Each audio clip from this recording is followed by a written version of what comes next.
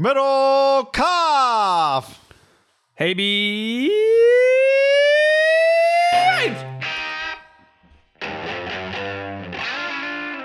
Coming at you live from the Ham Studios. Live on YouTube. And a podcast of your choosing, timing-wise. Promo code HAM. All right, are we on the tube? What day is today? Today is Wednesday, June 2nd. The same day that we attended our first Niners OTA of 2021. First one probably in a couple years. You know, last year got wiped out. We did not attend an OTA last year. That's for sure. Yeah, the year before would have been the year. Yeah, And, been a while. The year before did not have quite the energy that last year's would have had. It would have been a big deal, but Yeah, I mean, I did mention to multiple people, Niners PR, that, Kyle, in early 2020, as I walked out of the combine room, and Bob Lang, who's now with the Eagles, I introduced myself to Kyle. We started, it was just us two and Bob. Yeah. We talked, and I wish you worked for Andy Reid. You got to get it in fast, your bio, to kind of legitimize that's right. you. Elevator pitch. Then we started talking. He's like, yeah, man, I'll come on your podcast.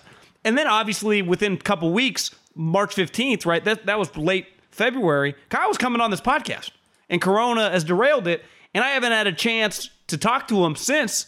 Hell, the way we watch practice today, you kind of come in the back, you don't have access to anybody.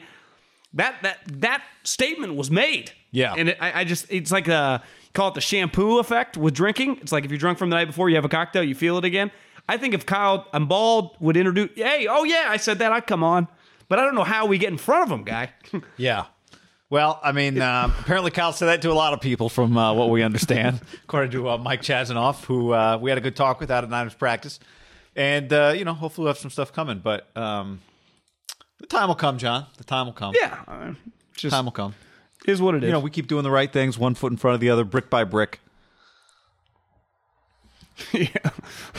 Be Just back brick there by soon. brick, baby. Brick by brick. A few YouTube comments. This just walked past a coworker and yelled promo code HAM. I work in a postal plant, LMAO. They looked at me like I'm an idiot. Or like the idiot I am. I like that. Few things, John, to identify here for people. We're recording this if you're listening on the podcast on Wednesday afternoon, almost into Wednesday evening. We were out at Niners 49. We were out at 49-49, John, as they say, and Marie P. DeBartolo away, and we went to Niner OTAs, had our binoculars, and we'll have some thoughts on that. Before we get into it, if you're listening to the podcast, check out the YouTube channel. If you're watching the YouTube channel, you may be watching it live. You may be watching it recorded, playback. Check out the podcast in the description below. Yep. And did you mention No. Haberman, Middlecoff? We have a little mailbag that we'll do Friday. As part of this week's a little thrown off, partly by me. It was a holiday. Yeah, it's a holiday, so we're rocking and rolling, and it worked out perfectly because Niner practice do the podcast. But leave a review, leave a question mark, Apple reviews, and then we'll answer it on the mailbag toward the end of the week. And if anything else is going on, luckily it's a slow week, so we'll be able to fit in your questions. Yeah, we got plenty of stuff. We got plenty of stuff for the good for the time. bag alert. Hit that like button. Also, if you're on YouTube, John, check it out. I almost took it off, but I left on my just proof evidence. Do you still have your wristband on? They didn't give me one. Is that what you got for a media member to go into practice? Yeah, Levi Stadium. It was given to me by Hayes, part of Niner Security, who listened to the podcast, I'm sure, today. And I said, Hayes, he's wearing like the Niners, he's got like the vest on, Niner Security logo. I said, Hayes, you a big Niner fan? Actually, I'm a Steeler fan. Big Steeler fan. So, hey, stay tuned for the part later where we talk about Ben Roethlisberger's Tommy John surgery. Yeah. It's funny. You can meet people, and if you say you're a fan of whatever the local team is, whenever they say no, but they're a fan of quote unquote, to me, usually if it's the NFL, Packers, Steelers, Cowboys come up a lot. Yeah. Occasionally, if you're a Northeast guy, Giants or Jets. But I would say pretty consistently, Yeah, I'm from LA, but I just grew up a big Packer fan. Like, that happens a lot. You probably get, as crazy as it sounds, you get more of that. I'm a Steeler fan. Then you get, I'm a Seahawk fan, right? I think the Packers and Steelers, if you just talked about quantity and generation of fans, like part of the reason the Lakers, they have a double whammy. They're one of the biggest markets in American history, size-wise. LA's enormous, and their team's good. Like, when you're the Steelers and Packers, and you've been good, Steelers have been good since the 70s, Packers have been good since 92 now, right? Even if you're just like a 40-year-old, like when you were like 10 when Favre gets there, times are pretty good. Their generations of fans, I think both those two operations are underrated for not being, Pittsburgh is bigger than Green Bay, Wisconsin, but neither of them are, New York, LA, San Francisco, Chicago. They have fans everywhere. Do you think both are top 5 brands when you just factor in the fan bases? All sports? No, in the NFL, in the country. Packers, Steelers? Yeah. Yeah. Because I think the Packers might be like top Cowboys, 3. Niners. The Giants are pretty big. Yeah, Giants. They've won Bears. Super Bowls in the 80s and the 90s. The Bears haven't won enough. I know, but I'm just saying, do you run into people who go like, Well, to me, a big part of it is Bears fans, the Giants. Yeah, fans, to get just crazy explosion of a fan base or Super Bowls. Just getting there, but if you win them, the Giants won 2 in the 80s and then 2 more in the last 15 years. Like that like, I think your fan base when you win a Super Bowl, if this was like we were like giving a business talk, increases by like 30% immediately. Step 1, win a championship. That's what's so amazing about the Cowboys. Once you're done with step 1, repeat. The Cowboys, how have they maintained it for 25 years? Is he just that good of a marketer, Jerry? They're cool. The brand's pretty big. Sometimes it's a little out of your control. They were big before Jerry Jones bought them, right? Yeah. One thing they've done consistently, too, historically, they've had famous coaches. They hired a couple of college coaches when college football is obviously big, but they hired Jimmy Johnson from Miami, right? They hired Barry Switzer from Oklahoma. They hired Bill Parcells. They had Tom Landry. Pretty big. Yeah. Pretty big. One other shout out, John, goes to the cousin of our friend Marcus Thompson. Marcus's cousin Devin and all of his friends apparently listen. Keep ignoring your cousin Devin with all of our takes, regurgitating our takes to him. We appreciate that. Yeah, we do. Love Marcus. And so we love Devin. Podcast brought to you in part by DraftKings. We have a DraftKings golf game right now, which is already full for the Memorial this weekend. Kind of weird the Memorial is I guess it's Memorial Day week. So that's big. Plus NBA playoffs. This is where they separate the pretenders from the contenders, John. Get some skin in the game with DraftKings. The leader. We attest to it in one-day fantasy sports. Right now, DraftKings, use the code HAM. When you sign up, DraftKings offering free-to-play pools every day during the basketball playoffs. Okay? So that offers players a free shot at up to $10,000 in total prizes each day. And the best part of it is it's free. DraftKings free-to-play pools are easy to enter. Download the top-rated DraftKings app now. You have had it. I've had it forever. So have you. Use the promo code HAM when you sign up. Get a free shot at $10,000 in total prizes every day with the basketball playoffs. Head to DraftKings pool page to get your shot at huge cash prizes. That's promo code HAM for a limited time only at DraftKings. Eligibility restrictions apply. See DraftKings.com for full details. We're big DraftKings guy. Yeah, love me some DraftKings. Joseph, love me some DraftKings. Joseph on YouTube says Cowboys just announced their season schedule with Post Malone playing beer pong with Jerry Jones. #marketing. They did what? Is that true? Well, I think part of it though is like Post Malone is a huge Cowboys fan. Like that's his team. That'd be my only thing. Like I get what they're saying. But it's not, if Post Malone was just an NFL fan and the Cowboys got him, like I think he has a Cowboy tat. Like he's a diehard Cowboy fan. Well, just taking advantage. Sometimes you, like when Arizona brought Gronk out to spring ball, when Jed Fish brought him out to spring ball, it was one of those things that you go, it's a great idea because Gronk's a big deal, but it hadn't happened. Gronk hadn't been back, So just because something feels obvious doesn't mean everyone else would have done it. You can take credit for that. What's funny is you and I, we both talked about it when we saw each other. Hawkins was like, when's the last time you see Haberman? And you don't even realize it because you're on this so much. You feel like we're in the same office. But we don't actually see each other as much in person when you really think about it. But Peter Schrager texted me about the podcast. He's like, hey, man, thanks for, I guess we were talking about it a couple days ago. I didn't know Schrager listened to the pod. And Jed Fish was at that wedding with Sean McVay. Did you hear that part? Yeah. And I thought the way Sean was asking him, like, what was it like to work with him? And he called it like competitive endurance. With Belichick. Belichick. And I'll never forget the way Savage described Belichick was like the first day of training camp, there is a football treadmill. And it ain't going 10, but it ain't going 2. It's going maybe 5. But he gets on that treadmill and he's on it till the end of OTAs, till summer break starts. And that's where he separates himself. He doesn't sprint. He doesn't walk. He's at but the pace never deviates. For 9 months, most people mentally break. Yeah. Actually, it's actually not 9 months, right? If you're talking late July till right now. I mean, we're June. That's a long time. It was the Flying Coach podcast. You mentioned on the show the other day.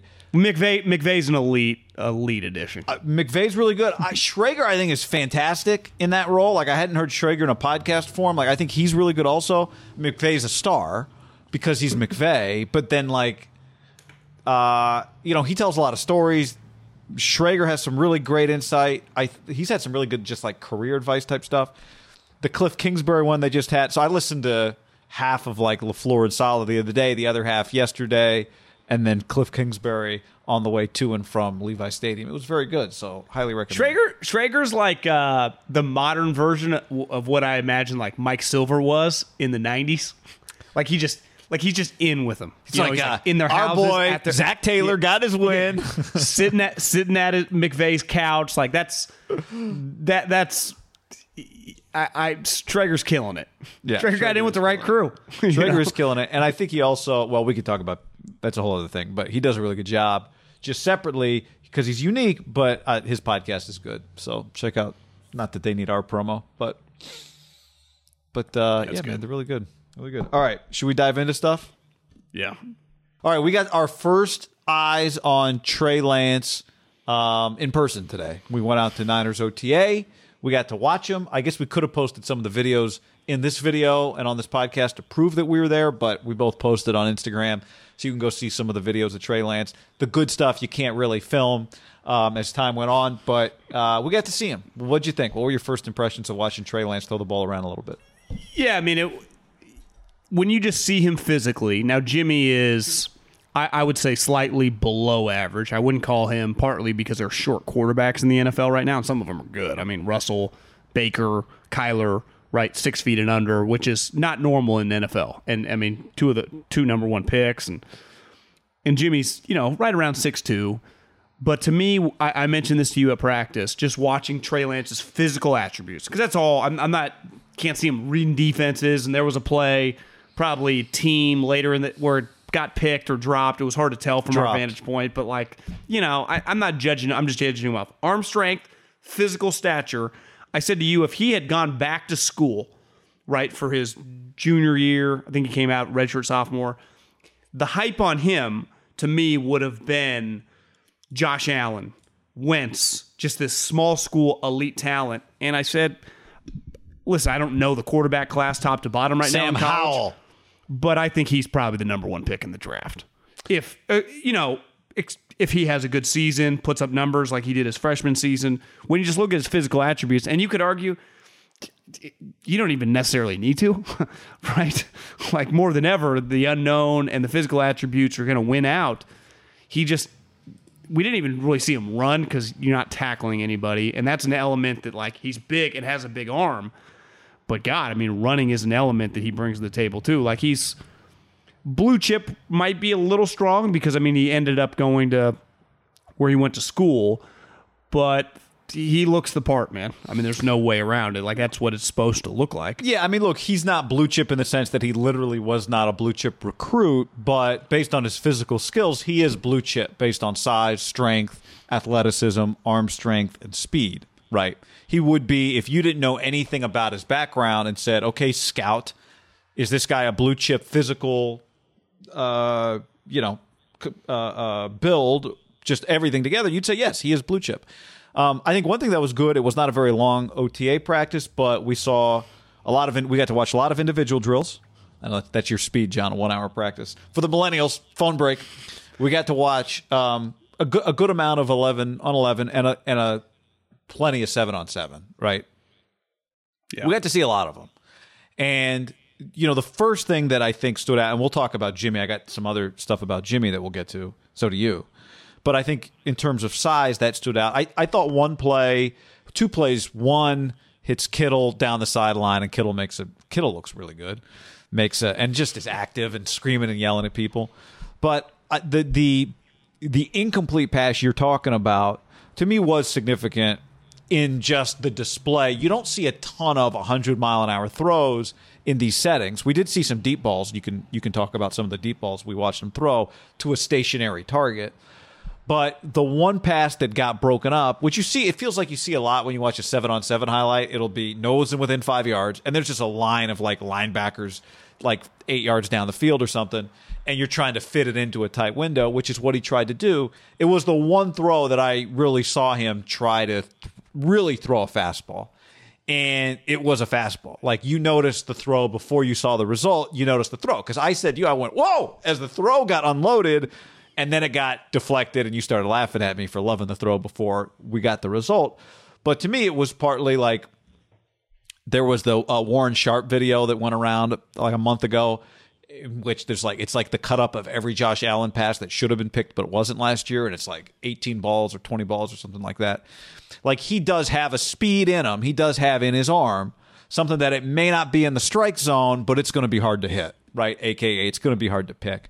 And he made one throw like that on Wednesday, and it was an incomplete pass, not an interception. Clearly, he was trying to fit it into a tight window. It was not complete, but it also was not caught by the defense. Well, I think in plays like that, and you just, I know people listening, you can't attend practice and just even the minimal videos that come out, because the Niners are smart. They limit the amount. His physical attributes, to me, seeing that, is exactly what I said the entire time why they couldn't take Mac Jones. Because part of taking a guy really high is he has to possess the elite traits, right? And then ideally, playing quarterback more than other positions, and playing football in general, is more than just traits, right? Ideally, you get Trent Williams, who's big, can run like a deer, who's powerful, and is an elite player. Just the total package, right? Most guys aren't. I mean, Tom Brady was not coming out. Aaron Rodgers was not coming out. But Russell Wilson, obviously, the best. Mahomes wasn't even viewed as that coming out. But if you're going to take a guy at number 3 overall, you have to be confident that you can coach him up, right? Which clearly they are. Add things to his arsenal upstairs, just because naturally you're only going to know so much at 20, 21 years old, right? You're going to be able to coach him up mentally. That's, to me, you cannot teach what he possesses physically. Where the problem with Mac Jones is he's limited physically. So you're getting a guy that Trey is going to be able to do things for Kyle that even Jimmy, who actually is more mobile than the Jared Goffs and the Cousins of the world, can do, but on a way different level. And Kyle had mentioned that during his introductory press conference when they made the trade. It's ideally you'd want Lamar Jackson meets Drew Brees. Was he talking about that? That was before the draft, right? That was before the draft. That was the Monday before the draft, yeah. Yeah, and part of that is Angry that's Kyle why you get Monday this. before Now, the draft. we don't know how good this guy's going to be, but I already sign off on the that's what it's supposed to look like. Mac Jones, I don't even know how we would have done this podcast if Mac Jones had just been well, he just really seeing it well. Fuck. That's what you told me about C.J. Beathard. Yeah, that's Michael Holly's job now. It's done to even... They drafted the guy. So there was even talking to a couple people out there, the Mac is still a conversation, right? It's well, of course. This is what I said before the draft. No matter who they draft, they'll draft that person, and then it'll be okay, the decision is over. But really, none of this has even begun. Trevor Lawrence and Zach Wilson and Justin Fields and Mac Jones and Trey Lance and maybe some 3rd rounder or 4th rounder or 5th rounder that's going to have a career. This thing is only just begun. It's only just, but the idea that like we know now that Trey Lance is definitely better than Mac Jones. We don't. I mean, everything we've been talking about has been about draft value, but this thing has only just begun, and that's why you're looking at this is, I think, in part because you're going to have a condensed preseason with only 3 games. This is going to be a hugely anticipated preseason because one of the things that we cannot know when we watch him at OTAs, you're allowed to tackle quarterbacks in the preseason games, John. Right? And until you can do that, I don't know what a guy looks like running around making plays. Yeah, I mean, I there's a balance to it too. Like, the one thing with preseason games is the McGlincheys and the Alex Macks, and I mean Trent Williams probably won't play a snap. You got to be, there's a balancing act of throwing them out there with guys like some practice squad or get them hurt because the guys on the other end, like the one thing in preseason games, you have people that shouldn't be out there with your high end players going up against some guys that are on defense doing everything they can to make a team, right? And it's a hard balance because you want to play him a ton during the preseason, but it's like, am I playing him in the second half of some of these games, right? With 3rd and 4th stringers? Like, that's where you get in these precarious situations but he needs the reps. This is where I think Dilfer said it with Russillo a while back. I don't know if if you told me Jimmy doesn't play a snap in the preseason, I will not push back on that. I'd have no issue with it. So the question, guy, what has Jimmy proven in the preseason? He's not out to prove anything. Maybe give him a series, maybe, but like McVay forever didn't make Jared Goff do preseason games. Like I'm cool with Trey Lance starting all the preseason games. Yeah, but even then, starters. I mean, it's the only question would be where's Jimmy in terms of by the time you get to early September, is he where he needs to be in terms of just timing and rhythm? And if he is, then you really don't gain anything. Yeah, right. To me, he looked like just normal. I mean, we'll get into Jimmy here in a second, but like the Jimmy I saw out there is going to be like he just stays healthy. He's going to be ready for the season. Would you agree with that? Like, if he doesn't play a preseason game, I will not have a Garoppolo's fine. Yeah. Garoppolo's fine. The question is, like, do you want Trey Lance playing with any second teamers? And if so, how much? That's fine with me. Yeah. I mean, he is a second teamer. So in other words, if you're treating him in 3 weeks, like, by the way, when they play the Chiefs, the Chargers, the Raiders, will we see one of those 3 starting quarterbacks? Like, you're not going to see Mahomes, right? Derek. Maybe Herbert, new coach, new offense. But wait, what are the 3 preseason games? Chiefs, Chargers, Raiders. That's pretty good. Yeah, I mean, in theory. It sounds good, like, because you think regular season. They play. Where's the Raider game? Raider game is at Levi's. See you there. I can't go to preseason games just out of principle, but that'd be sweet if that was a regular season game, would it not? Yeah, it would be. It would be.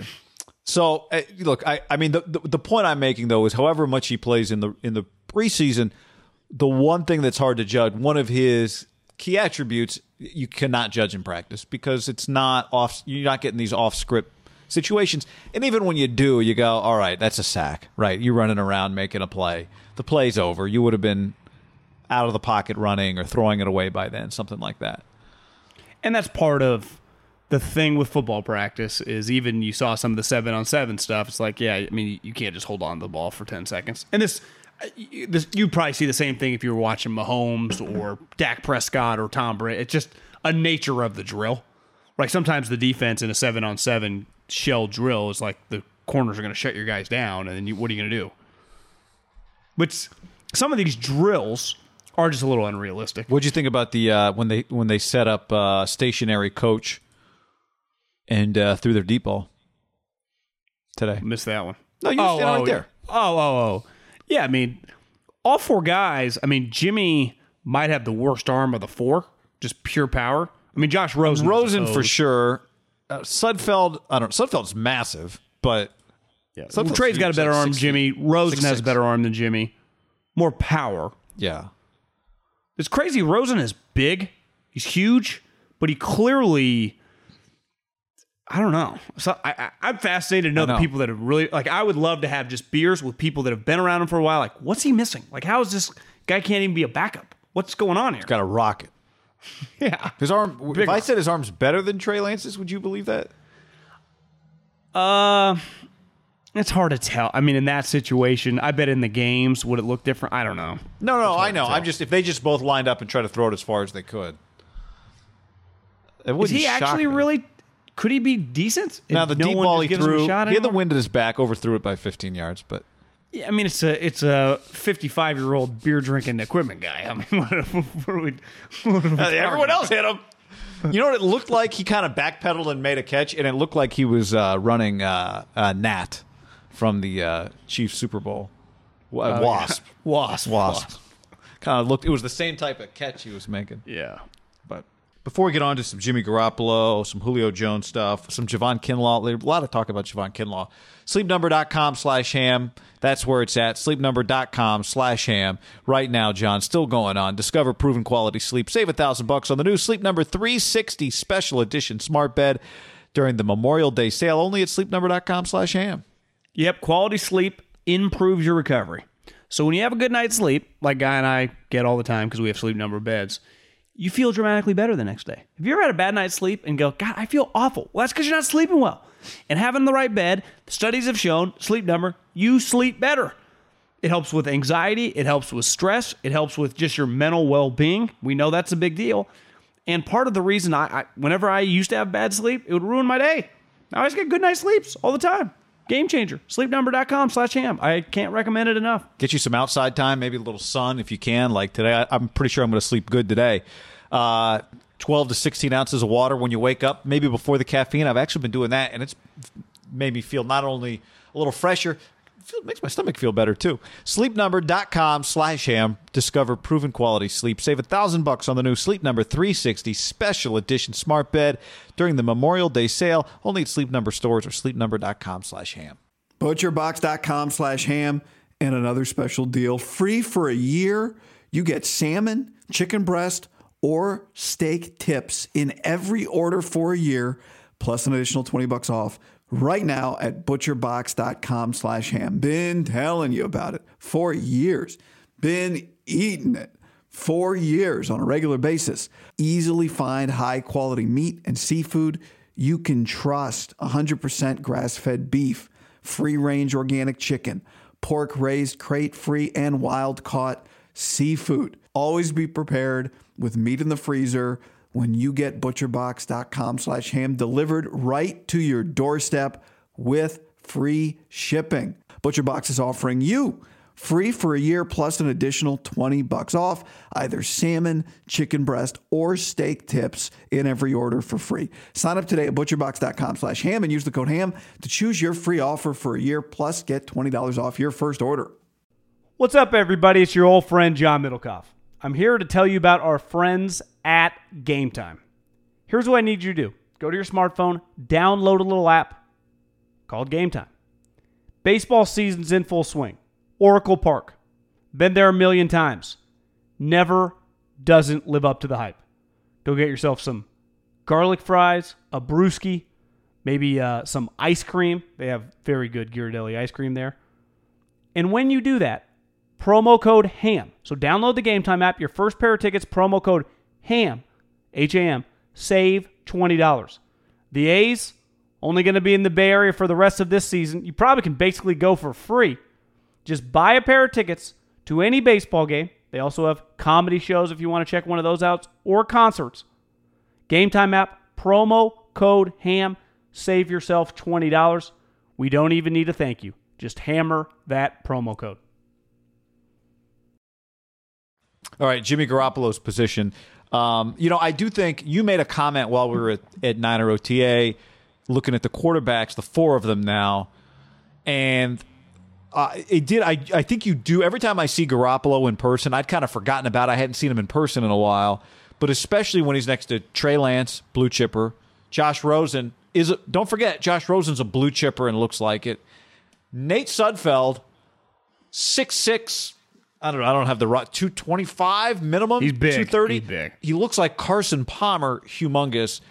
You do when you see Jimmy, at least I do, and especially next to those bigger quarterbacks, you just have an appreciation for the career that he's put together to this point, because he does not look like those other guys, right? He is closer to Brady in terms of I probably shouldn't even say that. But just in terms of like, he's just, I shouldn't say that. But you know what I'm saying? Like, he is just not, the odds are stacked against guys like Jimmy Garoppolo when they go to college, when they come out of college to be NFL quarterbacks.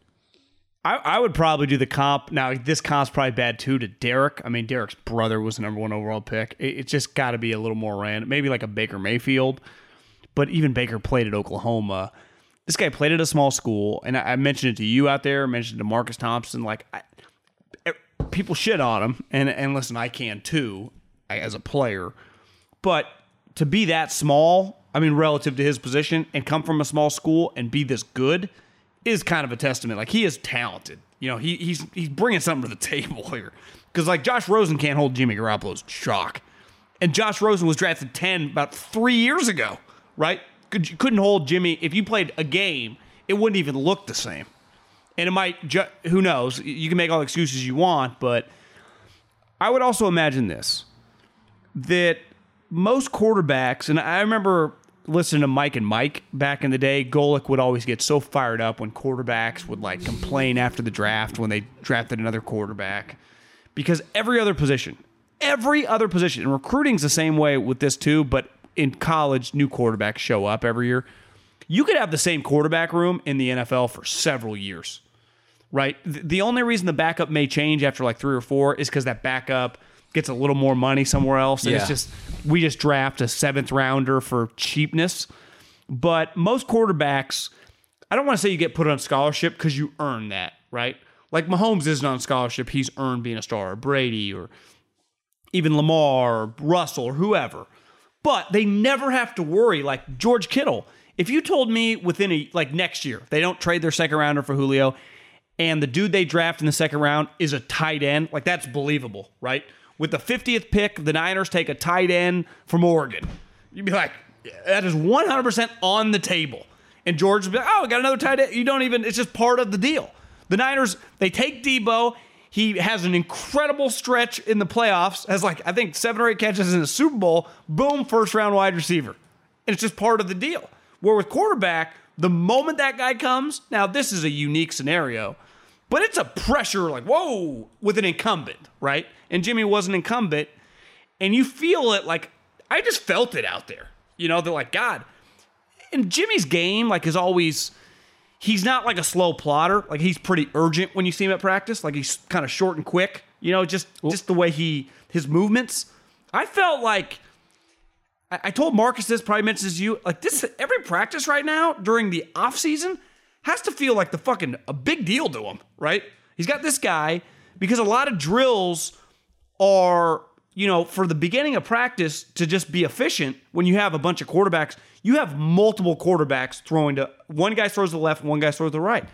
For the last couple years, and Jimmy's been doing this, Jimmy was doing it next to Tom, but he knew like he wasn't Wally Pipp and Tom. Right. The last couple years, it's been CJ and Nick Mullins. Now he looks over in there and goes, not only is this guy the 3rd pick in the draft, they traded the farm for him, and clearly Kyle was drawing up pictures on the way back from Justin Fields' pro day. Like, how is Jimmy not reading that stuff? Like, that's got to be, which is good. I mean, we're all human. Like, maybe he's just numb to it, being in the league for a while. But I'd be hard-pressed to not see him just feel like an immense amount of pressure. You could argue more pressure than he's ever had. Maybe that first year when they gave him a bunch of money felt like a lot. But this is different. It's just, that's a different type of pressure. That is, all right, here's the pressure, go lead the team. There was no question about who, and he had just come off a really good stretch at the end of the year after they traded for him, right? So he had some momentum. He probably felt light on his feet. People have been blowing him for like a couple years around the league. Everyone been trying to get him. Yeah, look, right? He got to the Niners and it went great immediately. Yes, there was pressure that came with the contract, but it went really well right away. This is different. This is, you know, obviously everyone's always trying to quote unquote take your job, but back to what you said about the positional differences, when you're a quarterback, the other guys don't really get the opportunity to do it. If you're the established starter, right? Josh Rosen comes in. There's no, Kyle Shanahan's not sitting there doing the practice plan trying to figure out how can we get a good look at Rosen so we can determine if he's better than Jimmy. There's none of that, right? This whole thing right now is just about waiting until Trey Lance is good enough to compete for the job with Jimmy Garoppolo. And right now on June 2nd and in July and in August and in September maybe still and on and on and on and on, there's a period of time where Jimmy Garoppolo has the advantage on Trey Lance because he's played in the NFL and he's played for this coaching staff with this offense. He knows Mike McDaniel. He knows Kyle Shanahan. He knows George Kittle. Like, he has an advantage. The question is, at some point, does Trey Lance do enough just to chip away and negate some of the advantage that Garoppolo has? And that's it might be a good pressure for Jimmy. Like, now this is all about how does he process it.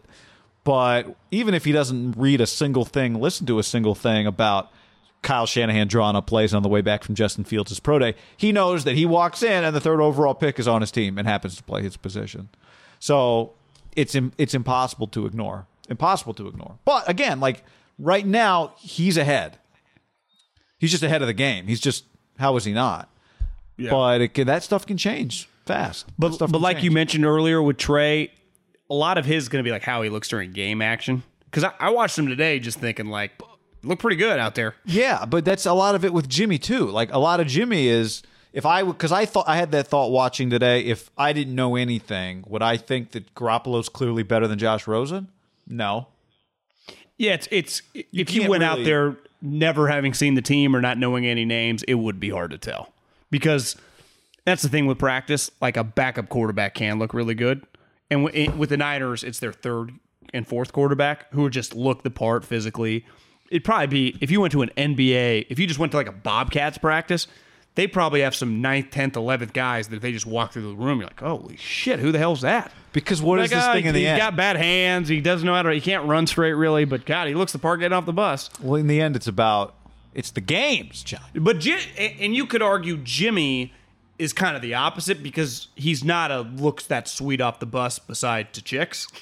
Right, he's not physically imposing relative to quarterbacks. Yeah, but one thing I think you noticed it the second he became a Niner. You noticed it if you went back and watched any of him in New England. He does get, just on a basic level, he gets rid of the ball fast. Right. Yeah. He throws the ball quickly. That matters. Well, to me, what put him on the map was release and just looks like Tom's. I think with New England, his short step and his release. Well, what do you think he worked on probably for several years there is how their offense, which benefits him because I think it could hurt a guy who doesn't have a massive arm, right? And Jimmy's arm is, I'd say, probably league average, slightly above league average. It's not bad by any means, but if you just go around the league, most guys have strong arms. Starting quarterbacks? Yeah. I don't think, I'd call it league average. It's plenty good enough, but it's not above average. Yeah, it's not, you wouldn't call him like, Josh Allen or Mahomes. Well, but yeah, Derek Carr's got a stronger arm. Maybe he's a plus arm anyway. Derek's above average. I don't think Jimmy's below average. Yeah. Goffy, Cousins. Yeah. Is Goff average? You think average arm? Feels like he's getting worse. His downfield throwing is good. I'd say Cousins is a guy who felt like his arm's gotten a little stronger. Yeah. I think Cousins and Jimmy are pretty similar. Jimmy's probably a little more athletic. Now, Cousins' season last year, Cousins throws I'd have to look at the deep ball feels like a bigger part of Cousins' game. He's become more accurate in Minnesota for sure down the field. But I just watching Jimmy in practice didn't feel like he was that inaccurate. But in game situations, deep ball in the NFL is very hit or miss. Right? It's not like a 50% proposition. So if you hit deep balls at 40% clip, not 28 or 30, it feels a lot different. Yeah. Yeah. Arm strength has not been the primary discussion when it comes to Garoppolo. It's not to me, his negative has really been more reckless as just the way, obviously, some of his injuries, with some of his decisions. He is, which can be an arm strength conversation. It's going to sound like a good thing, but I think if you don't have like the physical tools, being a gunslinger can get you in trouble. Yeah. Right? There's a reason no one would ever called Alex. If Alex Smith had tried to be a gunslinger, who's an example of a guy that can be a gunslinger and who historically has gotten himself in a lot of trouble has been Ryan Fitzpatrick. Because that's how he plays. Like, I don't give a shit. I'm just out here letting it rip. Well, it's like, Ryan, you don't throw a 100-mile-an-hour fastball, so your ball, some of you are going to be part of Trey Lance, that ball that you talked about where he tried to fit it in. I always said this about Kaepernick.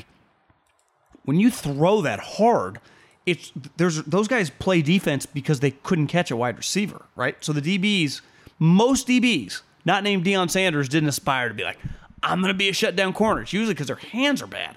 So when you throw really hard, it's easy to intercept Alex Smith's ball, right? It's easier to. Eli always threw a ball. While he had a strong arm, sometimes his ball would float. It's a pickable ball.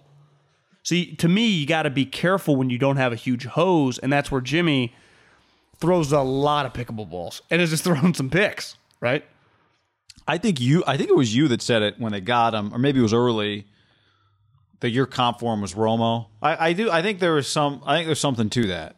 Romo threw a pretty pickable ball, and he was a gunslinger. He was definitely a gunslinger, and injuries were a problem for him too. But okay, because part of being a gunslinger isn't just hitting the ground right when you probably should.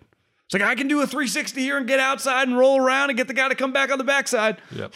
And it works once, you're going to try it 7 more times. Well, you and I always make fun of the quarterback when he throws it away out of the sideline and how much overpraise there is for that guy. Like, live for another down. Absolutely. Well, it's like, all right, it shouldn't be that complicated. But not everybody does it, right? Not everybody does it consistently. Do you remember the famous play on Monday Night Football, Donovan McNabb against the Cowboys, where he scrambled like 3 different ways and then he threw a deep bomb? Ran back towards his own end zone. Yeah. It's probably when we were like in college. I do remember it. It was like scramble. It was like a 15-second play. Well, he ended up like 30 yards behind the line of scrimmage, maybe more, right? He was in front of his own goal line, I think.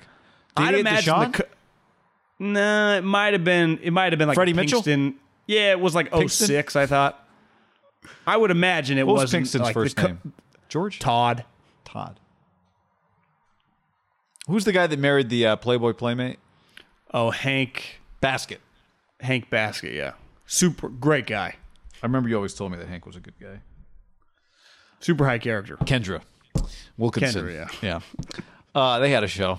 Yeah, they did. All right. I think they're divorced now. Huh? Divorced? I think they got a divorce. Yeah, it's just... Julio Jones. We are recording this on June 2nd. We did, at one point, I think I turned to you during Niner OTA and said, just be a lot cooler if Julio was out here right now. We come out next week and Julio comes jogging out, right? Do you think Julio's an off-season workout with the team guy? If he had just been acquired, I bet he is. You know what I mean? Like, if he gets traded if for Kyle today, asked him to come out. He's at OTAs next week or this week with whoever acquires him. There have been a couple different things I've seen today on Julio's physical traits. One thing I saw, 538 from ESPN Stats and Info. This is a chart. You don't need to dive too deep in it, but basically it's the orange line, for those of you who can see it, is Julio's speed, maximum speed on vertical routes over the last 4 years. And for those of you listening on the podcast, the maximum speed is about what it always has been in 17, 18, and 19, and well above the median wide receiver's max speed. But I was listening to Daniel Jeremiah and Bucky Brooks' podcast, and DJ said that he's heard from some people around the league that Julio's GPS numbers have been in decline in the last 3 years. When do you think we're getting public GPS numbers for us to digest? I mean, the second that Amazon AWS is ready to sponsor it. Because I did hear something about the Alabama players with their GPS, and I was like, I haven't read that anywhere. They're like, oh yeah, that's not out. That's not public information. It is. It does matter, because whenever I text my friends asking them questions about skill guys, they typically, and I think inside buildings, it's become a go-to. Like the 40 time is, I'm not saying the 40 time doesn't still matter, but they match that shit up now with the GPS. And I think over the last couple years, they have learned, and I'm sure talking to the Pac-12 college coaches, how to take the GPS numbers and how to make it into digestible information. Because I think when they first got it, they didn't quite know what to do with it 4 or 5 years ago. Now they can just boom, boom. They can have years to compare it to. Because to me, forever it gets back to Billy Beane, right? And this is where I'm all for analytics. You sit in, he's still playing he just looks like he did in 2014. And I'm pounding the table, let's go get our guy. And it's like, well, actually, you bring up the numbers. For 7 of his 9 games last year, he was slower than he'd ever been, consistently on 30-plus snaps a game. And to me, when you can do stuff like that, I'm sorry, guy, when you factor in how much you have to pay to acquire him, which is a high draft pick. We were bullshitting out of practice. Biederman just said drop to 2 and a 4. I think it's fair to say it's going to be more than just a flat 2, potentially. So you factor in that, and then you factor in, like, listen, even a team like the Niners, like, they have cash. It doesn't matter. I'm not saying cap space, like they might have to cut a guy. I'm just saying they'd have no problem paying him the money. It's just more, wait, we're going to give a second-round pick for a guy that's well over 30, who's going to be, if we have him for 2 years, will be 34 when it's all said and done. For a guy that might be trending down, and now we have this hard information, like 1,000,000%, every team that has had these serious discussions, from the Titans to Seattle to the Rams to the Niners to the Colts to the Packers, this GPS number is probably a pretty big conversation, because I've texted a couple executives that I have never heard them mention it. Both of them mentioned it to me in the fall when I asked them about, like, how fast is Trey Lance? They're like, well, looking at the GPS, we guesstimate he's 4.52, right? They talk about, it's become, like, you and I, we don't ever really talk about it. I don't really talk about it. But I think in the league, the last couple of years, it's become like part of the verbiage. Well, part of just the beauty landscape is that you don't have to worry. Like, we're only talking about game speed when we're talking about GPS, right? We're talking about how fast does he play. I know it's been a point of discussion in college football too. I've talked to multiple coaches, head coaches and assistant coaches in the Pac-12, for example, and outside of the league for that matter. But they know how hard you practice, John. It helps them with player accountability because every player wears a GPS device in their shoulder pads or in their jersey. I guess it's tucked into a little pocket in their jersey in practice. So we know a couple of things. We know, did John try hard today? Like, how hard did he try? We also know John tried really hard. Let's make sure we back John off tomorrow because John worked his ass off today, right? So, like, they're in it every day in practice. It is every day in practice. They know your GPS. Coach, I laid it all out on the line. You cannot hide. It's like, well, John, you were middle guy, 45th out of 45 in that sprint, and I wasn't even watching. There's no, like, coach had his back turned, so you get to go. You get to go easy because he gets the GPS numbers, so they know how. And they know it's not just about speed. It's about, like, effort output. So, to me, the question is, once you start getting every team can get the same information, right? Or it's not just the Falcons have the proprietary information about their games because that's the device their guys are wearing. But when it's just, Sports View or whatever theirs is called, and everybody can get access to everybody's information. Now, I do think, like, watching... Well, the individual team information for practice, you would never give that out because right. You would never want anyone to know for trades and stuff, right? Right.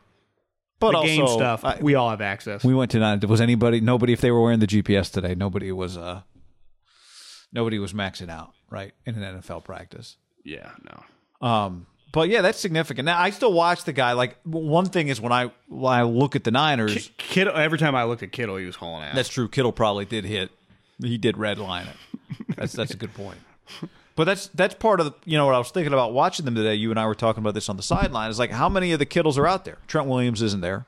Nick Bosa's not there. So, they look different from just a blue chip NFL star perspective. Now, I'm not saying you should chase stars, but they don't look like the early, like, the primo Harbaugh Niners with Navarro and Justin Smith and Patrick Willis and Alden.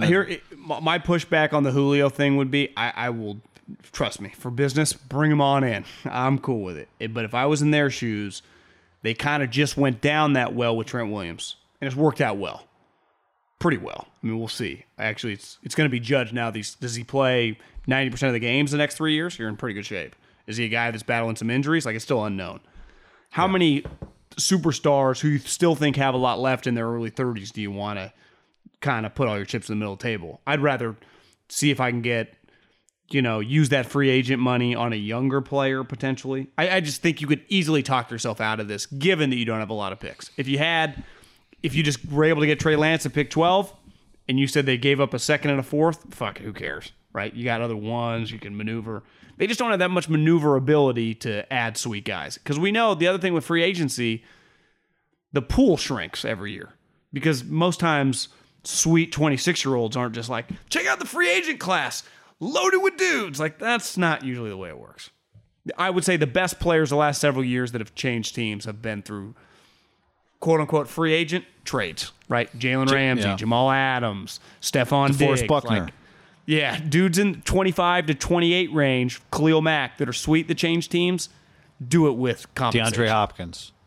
Yeah, they aren't just like, can you believe the Cardinals signed DeAndre Hopkins in free agency? No. The Bills, when they broke Odell off Beckham. Stephon Diggs, even the Cowboys. Like, remember when they signed Amari Cooper? Yeah, with a first-round pick. Yeah, 20 Think about all the names we're listing, guy. All these primetime names that I think the Niners would be licking their lips over. Every guy we listed. All of them changed teams via a trade with a first-round pick. Yeah, we're young. But they were young. That's Younger. my thing. Yeah. Like, the Yeah, Niners would essentially be doing the same thing. You know, listen, would Belichick do this? Like, if in his Super Bowl teams, right? Well, first rounder or second rounder for a guy that's 32. To me, you got to factor the age. Yeah, I Now, mean, he may end up trading for him, but I think he's a little desperate. does he? Part of this is Non-desperate what do you Belichick. have at the position that this person plays? Like for the Niners, if you told me George Kittle and Brandon Ayuk and Deebo Samuel, the three of them each average 15 and a half games, right? So two of them play 16, one of them plays 15, whatever. They're playing the full year. The Niners would sign a check right now for that. Yeah, if I told you that, you'd go, we don't, it's like Julio would be, but you don't really need to do that. But that's not, historically, Deebo Samuel doesn't play a full Well, how'd season. Ayuk look out there at practice today? Yeah, he's injured. Let me check my notes. They got a lot of receivers out there the Niners have a lot of receivers out there running around. Today at practice, you're right. They got a lot of guys out there running around who are not the guys that they expect to be making plays on Sunday. Juwan Jennings made some plays. Mohamed Sanu made some plays. But those are not, right? So, like, if you're pro Julio based on that, and you would counter the point that I've been making for a month, which is receiver is not the position where you lack the talent. I think the counterpoint to that point that I've made is, well, yeah, that's great today, but if we look at the last 2 years, obviously Ayuk only had the 1 year, but those guys all being healthy, that's not the way it's been. So you're going to make the same mistake again? I understand that point. They did lose Kendrick Bourne, but I think Kyle would look at it and go, I'm not saying, obviously, comparing Julio and Kendrick Bourne, but part of having offensive gurus on your, like, that's where you spend a lot of money on with Kyle, with McDaniels, with Welker, I think who's been there in a couple years now, who I'm sure Kendrick Bourne would tell you all helped him develop as a player. That's where those guys like Juwan Jennings, whoever Juwan Jennings is, it could just be an undrafted free agent that we don't even recognize yet, the Watkins kid, whatever, that in 2 years we go, that's what you create a third wide receiver. You have to be able to do stuff like that when you pay your head coach, who's an offensive guy, $10 to $12 million. Like, that's Richie part James. of it. Did you say Richie James? Like, one thing is, we talk a lot about Kelsey and Hill. They Sammy Watkins didn't live up to his contract for him, and it didn't matter because Pringle and Hardiman and just like all these guys, they just develop, right? Yeah. Just develop. Yeah. I don't know who, sour cream and onion Pringle is, but every time I look up, he's hauling ass. Where'd McCall? Now Hardiman was a third-round pick. Was he from LSU? Pringle? No, McCall Hardman. Maybe La Tech. I thought he ran really fast. That's all I remember about him coming out. Like, really, like Georgia. 4.32. Georgia, second rounder. Pick Second, 56. okay. Yeah. Who's this Hardman guy? Oh, second round pick out of the SEC? But I thought he was third. So my point was that, they invested in him clearly. But they're like, there's pressure on Hardman. Like, can the guy become like the number 2 now? That it's kind of like is he that guy? I don't know. We're going to find out. But eventually, like, if he's not, he'll kind of get passed, right? Is he just a special teams guy? He's definitely. I'll give Hardiman this. Like, you watch the Chiefs, Hardiman's a player. Yeah, now, I just don't. Yeah, he's been able to kind of blend in with the other guys. Can he take a solid role? Can he become like a 70, 80 catch guy? Because the Niners need Ayuk and Deebo to just establish. Can you guys both become 75 catch guys? Right. Both of you. Hardman, 26 catches to 41 catches. Those were his first 2 years. So is he... Well, do you think it's unrealistic to think Hardiman's got a 68 catch season? No. Yeah. Yeah. And it's like... Well, can Juwan Jennings give him 32 catches this year? Well, John, if you told me the Juwan extra- Jennings was active for half the season, I'd say that's a pretty big success, let alone... But there is going to be, and it might be a guy that we don't even, it might be the 4th undrafted free agent that we haven't even brought up yet. There is going to be a guy that we do not know that has 32 catches on. Yeah, but that could be Richie James, and you'd go, we do know who that is. Okay, yeah. But, yeah, that's fair. I forgot about him. No, but I mean, you're right. It could be Juwan Jennings. They're going to need another wide receiver. Juwan Jennings took one to the house, John, on Tuesday OTAs. Yeah, I know, because he pointed and then he danced. And then about 15 minutes later, he made his way back to the huddle. Maybe he knew that was his last rep. It was a sweet play. Like beats. I couldn't tell. It's hard to tell. They're on the other field. It's like, was he beating him to the pylon? There was no pylon there, but it was a fun play. You know, one of our takeaways watching Niners OTA was like, why would you boycott this? 71 degrees. Well, it's like, Golf Subpar had Xander Schauffele on, and he's like, the one thing I play a lot of pickup rounds with Phil, the guy's just a golf addict. It's like, of course, he's sweet at golf. Like, he's been sweet at golf now for 30 years. Like, it reminded me watching Kittle out there.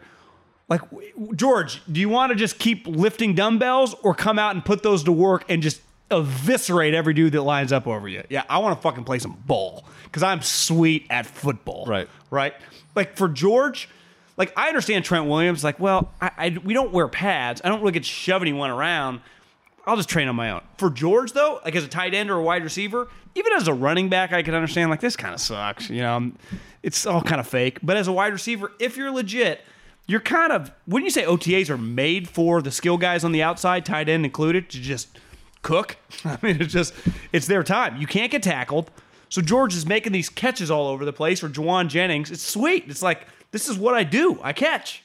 And I try to score touchdowns. I know it's not shocking to anybody. This is not breaking news. It's like you just get to hit drivers all day if you're a golfer or something. You know, it's fun. Yeah, just shoot and you practice. Do not get hit. Basketball. You do not get hit. Kittle looked really fresh. Again, that's not of you would if you hadn't seen him, you'd assume he was fresh. It's June 2nd, but I just thought chomping at the bit to play. He looked fresh. Yeah. He looked any practice. You know, one, it's a reminder too, having not seen practice in over a year. He practices the way you want your best players to practice too, right? Yeah, because you could, to your point, just have fun but kind of go through the motions, and you know, he's active. He's active. I just think in general in football, and they say this was just in sports in general, but with basketball and they don't practice anymore. And in baseball, you just got to play well. In football, you practice so much when your best players are just like, goddamn, Fred and George, calm down. Anyone else going to loaf? They said that for 20 plus years about Tom. And I remember my friends, when I got fired from the Eagles the next year because Chip and Bill were buddies, they did a joint practice. I remember like, what is Tom like in practice? Like, God, he's incredible. He just would stop practice. He'd be screaming at guys.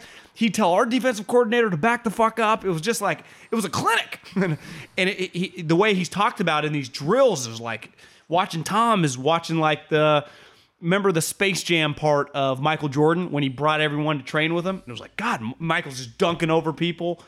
When your best players practice the hardest and are most serious, I do think I noticed that with Jimmy today. No, you're the quarterback. It's always like there's just an urgency. Well, he was the one when it was time to assign a spot to the stagnant coach or equipment manager. He's the one that told him it was Garoppolo that told that guy where to stand, right?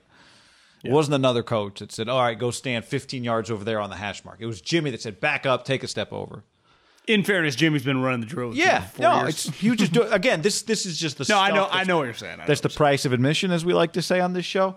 But you still have to do that stuff. Not everybody does do that stuff. Well, and they did. I mean, Buckner was clearly that guy. I bet Ballard would be like, he's incredible at practice, right? So when you replace that, you need to have guys on your roster that can maintain that and are good enough, right? Yeah. If you get rid of your best players that do that, that's where Bill. Always getting rid of guys. We never got rid of Tom, right? If your quarterback is that guy, you're in pretty good shape. Imagine being like Packer practice today. You're like, where's our MVP? Fucking in Hawaii, protecting Miles Teller from getting beat up in the bathroom. At, what's the name of that restaurant? It's got great banana cream pie. Monkey Pod. Monkey Pod, yeah. You been to Monkey Pod? That's the restaurant he got hit in.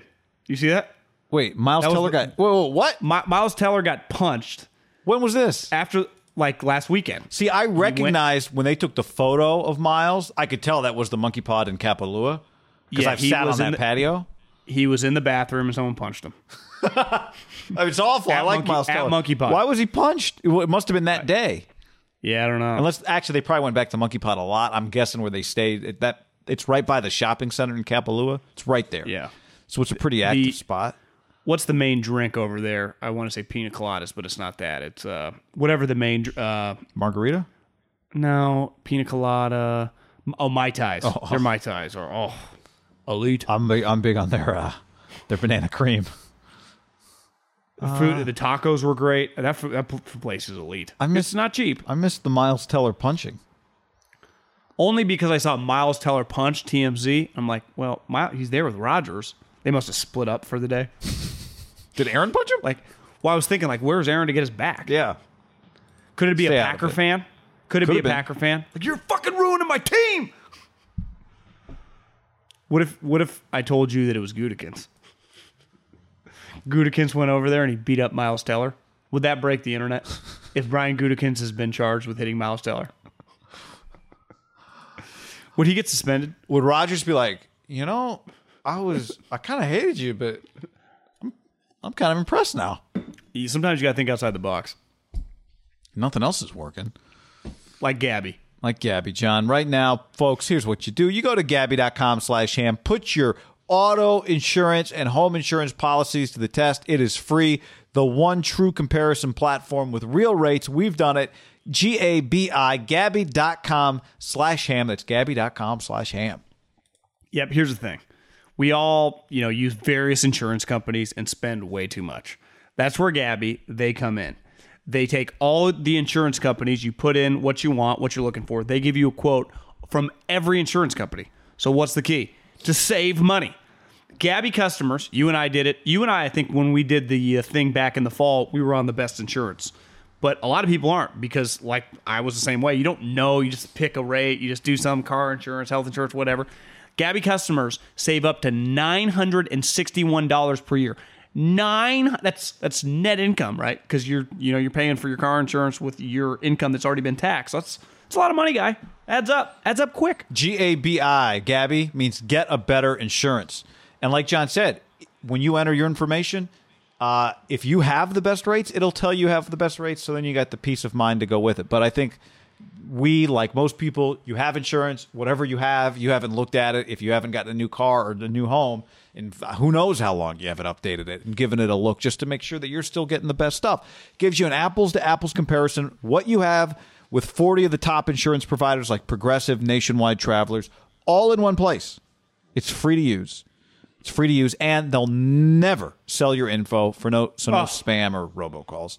Put your policy to the test like I did, like John did. Get a better insurance with Gabby. Totally free to check, and there's no obligation. Go to Gabby.com/ham. That's Gabi.com/ham. Gabby.com/ham. Podcast also brought to you by our friends at Geology. Geology.com. Geology.com/ham, where you get 40% off any trial set, and you can pre-order the SPF 30 unisex face sunscreen. I put some on before I went out. Pre-order it now, John. I put on the not the sunscreen, but the face cream in the morning face cream. I always put on the face cream, face and head. When I went to Arizona, I did not put on the back of my neck.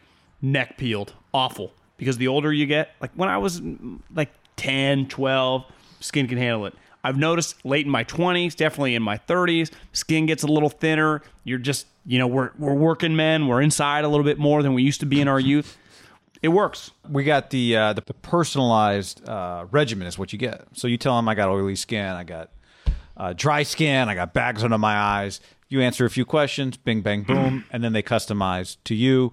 Great products from Geology, GEOLOGIE.com/ham. And like we said, you can pre-order the SPF 30 unisex face sunscreen. I think it starts shipping this week or next. 20% on that as well. Pre-order it now and save 20% as it gets ready to ship. Geology.com/ham. Geology.com/ham. Ricardo in the comments said great Mai Tais at Monkey Pod. Great Mai Tai Monkey Pod. They're like a milkshake, but with alcohol, but not quite a milkshake because they're just. EKB's I never drink drinks like that either. Because there's no reason to be embarrassed. But I'm just saying, if you came to Walnut Creek and we went to the rooftop bar, one time I saw their pina colada. I'm like, I'm feeling pina. It's just not the same in the States. I know technically it's the States there too, but it's not. It's the island. Yeah. The island, their fruity drinks, just it's the fresh fruit. I don't know. It's the ice. I don't know what it is. Yeah. They do not taste the same over here.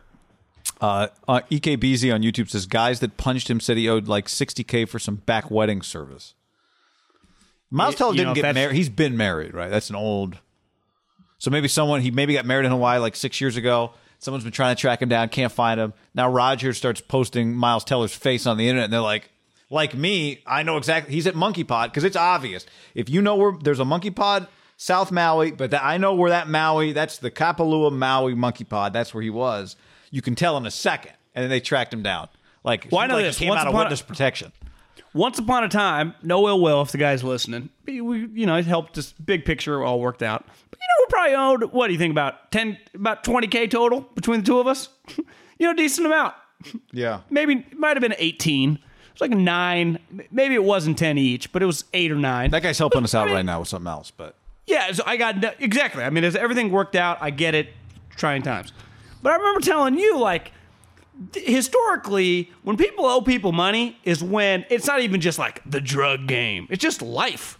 When people owe other people money for services, legal services. Rendered. If I'm just services rendered. If I'm just a lawnmower and someone owes me $800, like how do I get that money back? Most human beings are not super rich people that are like, I'm gonna take them to civil court. It's like, pay me my fucking money. I understand. I mean, the mob got the most extreme, like you owed, they just killed you. Though, like, I'm not saying you validate that, but if someone owes you 60 grand, punch them in the face, like, I get it. I need a detail, John, how you skip out on $60,000 is a lot of money. Well, I just think in some of these situations that if you're doing a wedding, let's say in Hawaii, and I bet he did a really, really expensive wedding, if it gets up to, even for him, money's all relative. Let's say he has $1 million wedding. I bet he's looking at something like, that's bullshit. I'm not paying that. It's just an easy one. He's like, well, we fucking did it. You agreed to it.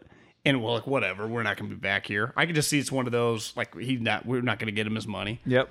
And then the next thing, 8 years later, karma comes in the form of you're taking a piss. Not even thinking about your $60K. I've always you're on top of believed the this. world hanging out with Aaron Rodgers. In life, if you say you're going to pay someone and you do business with them and you don't pay them and you have the money, like, you're a scumbag. Bottom line. Now, there are individual instances. This is a personal philosophy of yours? Yeah, but I think it happens the more and more. Just how many humans just that do other things that we, that don't, or just in completely different businesses. Like, you hear some shady things that happen. Absolutely. Like, some people are just, I don't know if they can just, I can't sleep at night. Like, let's say, like, I had like 10 grand or whatever and hadn't paid you, and then we just like broke up, and I never, like, some people could just go their separate way. Like, I would just stop picking up your calls. Like, that happens all over nonstop all the time in business. And there's always that one guy, and you hear like, that guy's a bad guy. Usually when the bad guy, it's usually over money. It's not like, he gave me funny looks in the hallway. No, it's usually because he's like, that guy. I remember when I was in Fresno, there was this really rich guy that everyone called a scumbag because he was always looking to fuck over people. And when I say fuck over people, do deals with them and then somehow get out for less money. That's what they're talking about, right? AKA not paying them. To me, those are the scummiest humans, non like crazy criminals, but like that's just, it's kind of like ingrained in them. And I think they justify it in their mind. Absolutely justify it in their mind. I got sophomore year, roommate owes me $1,000. Yeah, sophomore year, $1,000. Like, what PG&E bills, that kind of thing. What year do you think that is? Like 04, 05? Yeah, 05. Do you know what you should do? You should just factor in interest and send him like a $27,000 bill. I can't try. I don't know where he is, what happened to him. But for a while, I'd see him around. Like, I remember I ran into him in the parking lot at Doghouse Grill, and I was like, hey, man. He's like, oh, yeah, I'll get back to you next week. I'm like, okay. Never heard from him again. You should find him on Venmo. Find him on Venmo and send him like like a crazy number, like $19,743. And you go, the PG&E bill plus interest from 05. Yep. If I just put this in an IRA 20 years ago, who knows how much money that would be, right? Compounding interest, John. I could just compound interest, that calculator. You ever looked at a compounding interest calculator before? I used to have. Did you ever have one of those crazy calculators, the TI-77s or whatever they were? TI-86, yeah, Texas Instruments. I didn't even know how to use that thing, but I had it. For sin and, what was it? What's it? Sin and, so sine and cosine? Those are underrated parts about being a parent where it's just like, yeah, hey, this is high school. They say I need this calculator. I don't even like this class, and then the parent just has to pay $90 for this instrument that like the kid's not even like. That's just think how many just add-ons over your life. Underrated how much children cost. I haven't seen you using the TA86 around here at all. I'm going to be on my kids. Like, can you please use that calculator when you're doing your homework? All right. Let's get to Javon Kinlaw, John. Few quotes about Javon Kinlaw, which we've read some quotes about him since practice ended. We both just watching him, having seen him before, but you see him, that human being in person, wearing the like padding on top of the helmet. It looks like you're wearing like a turtle on your head, and he's just humongous and athletic. So let's get into him because there've been a few interesting. He became a talking point after Niners OTAs. I got to give you credit because you're like, look at him, and you pointed to him across the field, and Armstead, I think, had walked by a little earlier. And the difference is Armstead, who is massive, even for NFL standards, right? He's tall for like NBA standards. He's an enormous human being. First-round pick, first-round body for sure. So is Kinlaw. And I think Buckner is closer to Armstead of when you were around those guys, they're just long. Like they're 300 pounds, but if you just saw them like, you know, at a NBA game, I know he's a big Kings fan from Sacramento, he would probably just look huge, like tall, but he's not fat or he's not, you know, like a defensive tackle. Very proportionate. Kinlaw to me is much more old school. Like those two guys look like they're from the Pac-12. That guy looks like he's from the Deep South, played in the SEC. His ass is enormous. His legs are huge. Calves are huge. Now he is fucking. I mean, he could probably play at 340 pretty easily. Here's the thing: when they drafted Buckner, Buckner was not a project. He played his ass off at Oregon. He was, I don't want to say a can't miss, but it felt like he was the equivalent of like Patrick Surtain this year, maybe Minka a couple years ago. Like, I don't know if he's going to be a Hall of Famer, but I know he ain't going to suck. Like, this guy's going to... That was how all my friends that did the SEC talked about Patrick Surtain. Like, you know, does he have elite speed? Is he going to be an elite player? I don't know. He's going to be solid, though. No one will regret having that guy on his team. I think Minka's become a lot like that and probably even a little better. But Buckner was like that immediately. You're just like, you want him on your team. He's solid. You feel good about it. I think a lot like you feel that with offensive linemen a lot, right? Like, I don't know if this guy's an elite player, but he's going to be our starting guard for a decade. You feel fine. They do need Kinlaw because he has a high and a low because he was so raw coming in and he ended up at junior college and then he played for a couple years at South Carolina. Their team wasn't that good, but his best games the year he was drafted, I remember people saying the two games that really stood out were Georgia and Florida.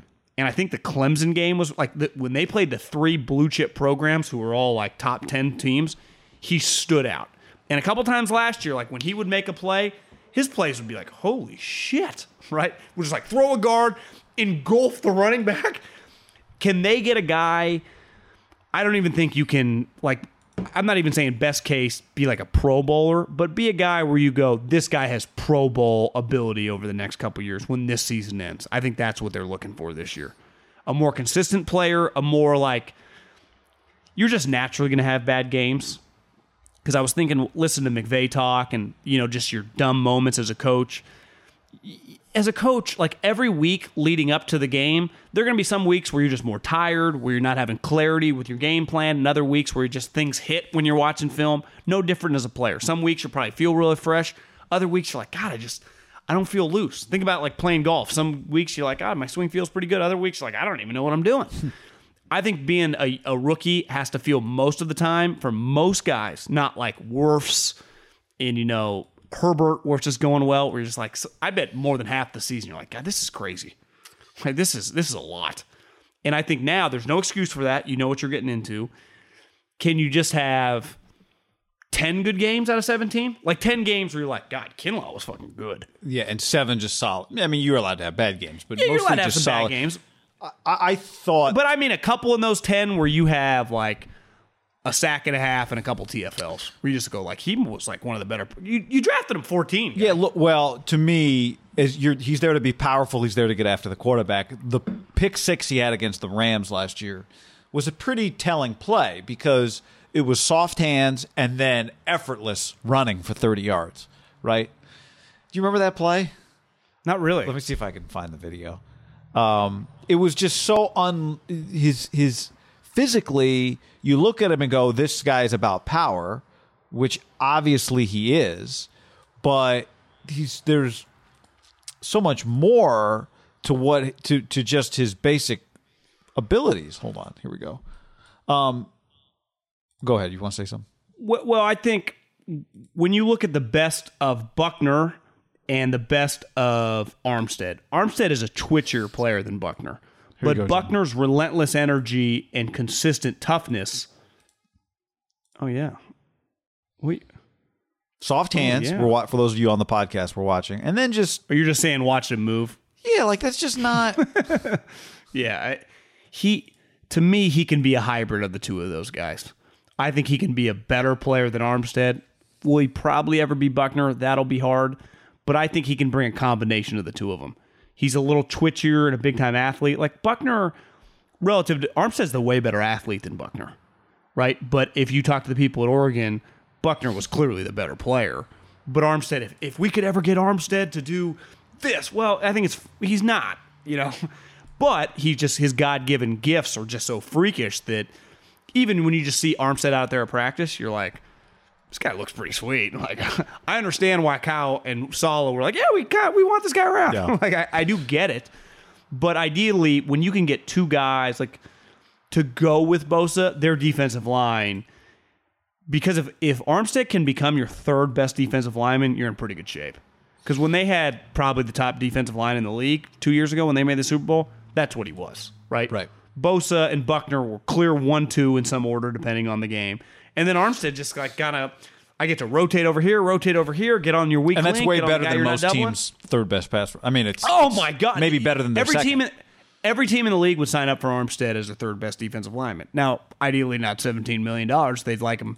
What do you think Armstead is? In all fairness to him, like a $10 million player, right? Yeah, I was gonna say 12. Yeah, 10. Okay. Yeah, if you got him for like 4 years, $50 million, 25 guaranteed, you feel pretty good. But you know, that's just not what I'm not saying if he would have hit the open market, someone would have given him. You're saying from a productivity standpoint. Yeah. And, you know, Bosa ideally becomes a $100 million player, and Kinlaw just looks like a guy this year that you go, this guy can be a guy one day that you pay a lot of money. Yeah. I mean, you drafted him just where you drafted him. I mean, they really between those three guys, I mean, what was Armstead? Like a 15th overall, 17th overall? Like, I mean, those three guys are all obviously Bosa's number two. What time was it at the Hooters with you, me, and Ricky Waters when I said I didn't like the pick? I thought he was in the teens. I thought because they traded, I thought he was like 17. Yeah, 17. They traded back. So they have the second overall pick. They have 17th overall pick and a 14th overall pick. That's a lot of capital. Second overall. That's what you said. Yeah. Wouldn't you say? Two three guys first that were all rounders. picked? Yeah, absolutely. 3 first rounders on your D line. But that's how, like, go look at some of the best defensive lines. That's usually how they kind of look, right? Yeah. Right now, if we went and looked at Washington's defensive line, like I don't think Chase Young's the only first rounder on that defensive line, right? No, they got a couple other ones. Yeah. Like where was that's fair. Well, even once they got Khalil Mack, they had Floyd before he went to the Rams. So even when he was good with the Rams, like, yeah, ideally you always have to have a couple first-round defensive linemen. Here's a couple. The best defensive lines aren't like, we got 4 7th-rounders, we just play our ass off, right? We just play with gusto. It's like, well, you can only gusto Trent Williams and Quentin Nelson so long, right? Here's a couple of quotes from Wednesday's post-practice. Samson Ebukam, the transfer, John, from the Rams. I feel like he's going to have an all-pro year the way he's going right now, instead of Kinlaw. D'Amico Ryans, new defensive coordinator. He's going to take a huge jump this year. He's been doing an awesome job. I can already see how much better he's gotten in the couple of weeks we've been together. Well, if that's true, then that's, I mean, I believe that he means it, and that's what he's seeing. I'm just saying if that's what it actually translates to on the field, a huge jump. If you get a huge jump, then you've got that you combine those two comments, then you do have a Pro Bowl or an All-Pro level player. I'm not trying to, pee in the pool here. I would imagine if we just canvass the land of every training camp, that a lot of stuff like that's being said about their first round pick previous year, right? No, that's why I take it with a grain of salt. Yeah. But, it's to me, it goes back to if they weren't, He's huge. if He's the huge. fact that they're saying those things doesn't mean that's what's about to happen. But there have been first round picks where no one is saying that thing about them going into their second year, right? Yeah. And we do view him as a guy that, he was obviously good enough to be drafted as high as he was, but there was also just, you hoped, some year 2, year 3 development with him. That's part of what the expectation was when they got him. Like, fill in DeForest Buckner's shoes year 1 is not usually what anybody does. What do you think about a little Wiseman-y? You knew it was for the bigger picture, right? But you knew the equivalent, like you just weren't, where do you ever going to get a guy that looks like that for the Niners again, right? To me, it was the right pick. Yeah. Like, I swinging on an offensive lineman. Now you go, would they have rather had Wirfs? Could they have taken Wirfs? I mean, you could have gone back and forth over that. Because obviously Tampa wouldn't trade Wirfs for They Kinlaw would right not. now, right? Could you If have the Niners done could do it all over. no Trent Williams, Wirfs, keep And just Buckner? McGlinchey, and then you'd have a bunch of extra money to do other shit. Yeah.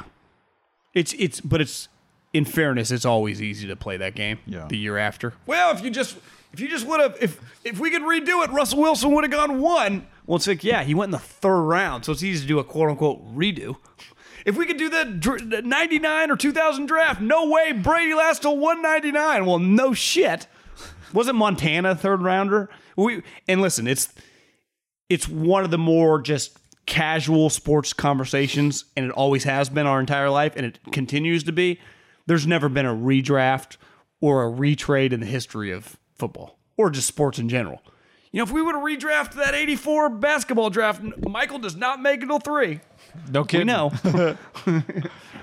By the way, John, a few YouTube things here and then some other comments. Eric Ocean on YouTube says, watching these two talk themselves into Trey Lance each episode will never not be entertaining. I can tell you, it's pretty easy to talk yourself into Trey Lance. So we're glad you're watching every episode. No comment on that? Yeah, I mean, I'm not anointing him as some great player. I'm just saying physically you just saw the talent. I would have said the same probably if Justin Fields was out there. I don't know how I would have reacted seeing Mac have a weaker arm than Jimmy. The other thing that would have been pretty telling, right? In part of it, you and I have seen Jimmy so many times at a practice setting that I just accustomed to what he looked like. But Mac next to Jimmy, and especially if Mac was a little smaller than Jimmy, and then those other two guys are towering over him, like, what the hell is going on? Well, that's why Mitchell Barsati, I wonder any relation to a former Fresno State quarterback, Mark Barsati, said tough to tell how big he is next to Sudfeld. I mean, no, that's the first thing you look, you go, that's the first thing I did was I went to the roster. I was like, wait, Sudfeld's how big? Well, I told you that, if the thing with Sudfeld, he's the Sam Hinkie of football. They put him in the 4th quarter of Sunday Night Football, and everyone for 3 straight days said the Eagles fucked everybody and tanked the season. But they didn't say that because of the Eagles' game plan, the plays they called. They strictly said that because of that human being. Right. So this guy walks in, he's like, yeah, I'm the guy that they think they tanked the game for. Me. Not because we ran it every time, just because they literally put me in the game. That's why, remember the Giants players were all tweeting like, this is Bush League. It's like, just for him. He was making $3 million. It's like, what are they paying me for? The internet treated him like a scrub. I can only hold the clipboard? Now, he didn't look good in the game, in fairness, but he'd never played. From Modesto. I didn't know that about him. Nate Sudfeld? Modesto Christian High School. That's California, for those of you not in the state. I was thinking about this driving to practice, just thinking about Jimmy and Trey, right? Obviously, they did not come. Well, I mean, one's from Chicago, one's from Minnesota, and they both went to Division I AA schools. Sudfeld's a good example, right? If people knew how good an NFL player that's going to have a 6-7 year NFL career, is there any chance on God's green earth that a Pac-12 school does not offer that guy coming out of high school? He just would have ended up in the Pac-12. Yeah, I'm kind of surprised given his physical, given his size. Maybe he wasn't that good. I'm fascinated. I did not know he was. I would have assumed he was from the Midwest. But you understand, wherever Jimmy went to high school, and if I remember correctly, it was a smaller high school, and I think he played line. He was going both ways. But like if you were Penn State or Ohio State or Michigan, you would come through. You probably not offering them. But obviously, looking back, like Jimmy Garoppolo could have played in the Big Ten, right? Right. He would have started probably for the majority of the teams. Yeah. But you just don't. But it's so you're projecting so much that right. You just have to also start hard. with the physical tools with these guys. Yeah, and who knows? The other thing that's hard is like maybe Jimmy's like, well, I got to play right as a true freshman or redshirt freshman. Where if you go to Ohio State, you start fourth in the depth chart, and they keep bringing in 5 stars. You were just kind of a lower level recruit. It's harder for you to kind of break that perception. Like Jimmy, if he had been a 7th round pick and not a 2nd round pick, who knows if he becomes Jimmy Garoppolo? Because Jeff Schwartz thing is always, and it is true, it doesn't determine your success or failure, but it does give you more opportunities when you're higher. If you're like a top 50 pick. There's no doubt. You just they are less likely to cut you. First of all. And I think, other teams, Jimmy's a bad example because he played, but a guy that's just quote unquote a bust with a team immediately is getting a job if he was a 1st round pick with another team. I don't mean getting to play, but another team is acquiring him. Dante Pettis is a good example. Like you can look terrible. I mean awful. It's like we cut you, immediately claimed.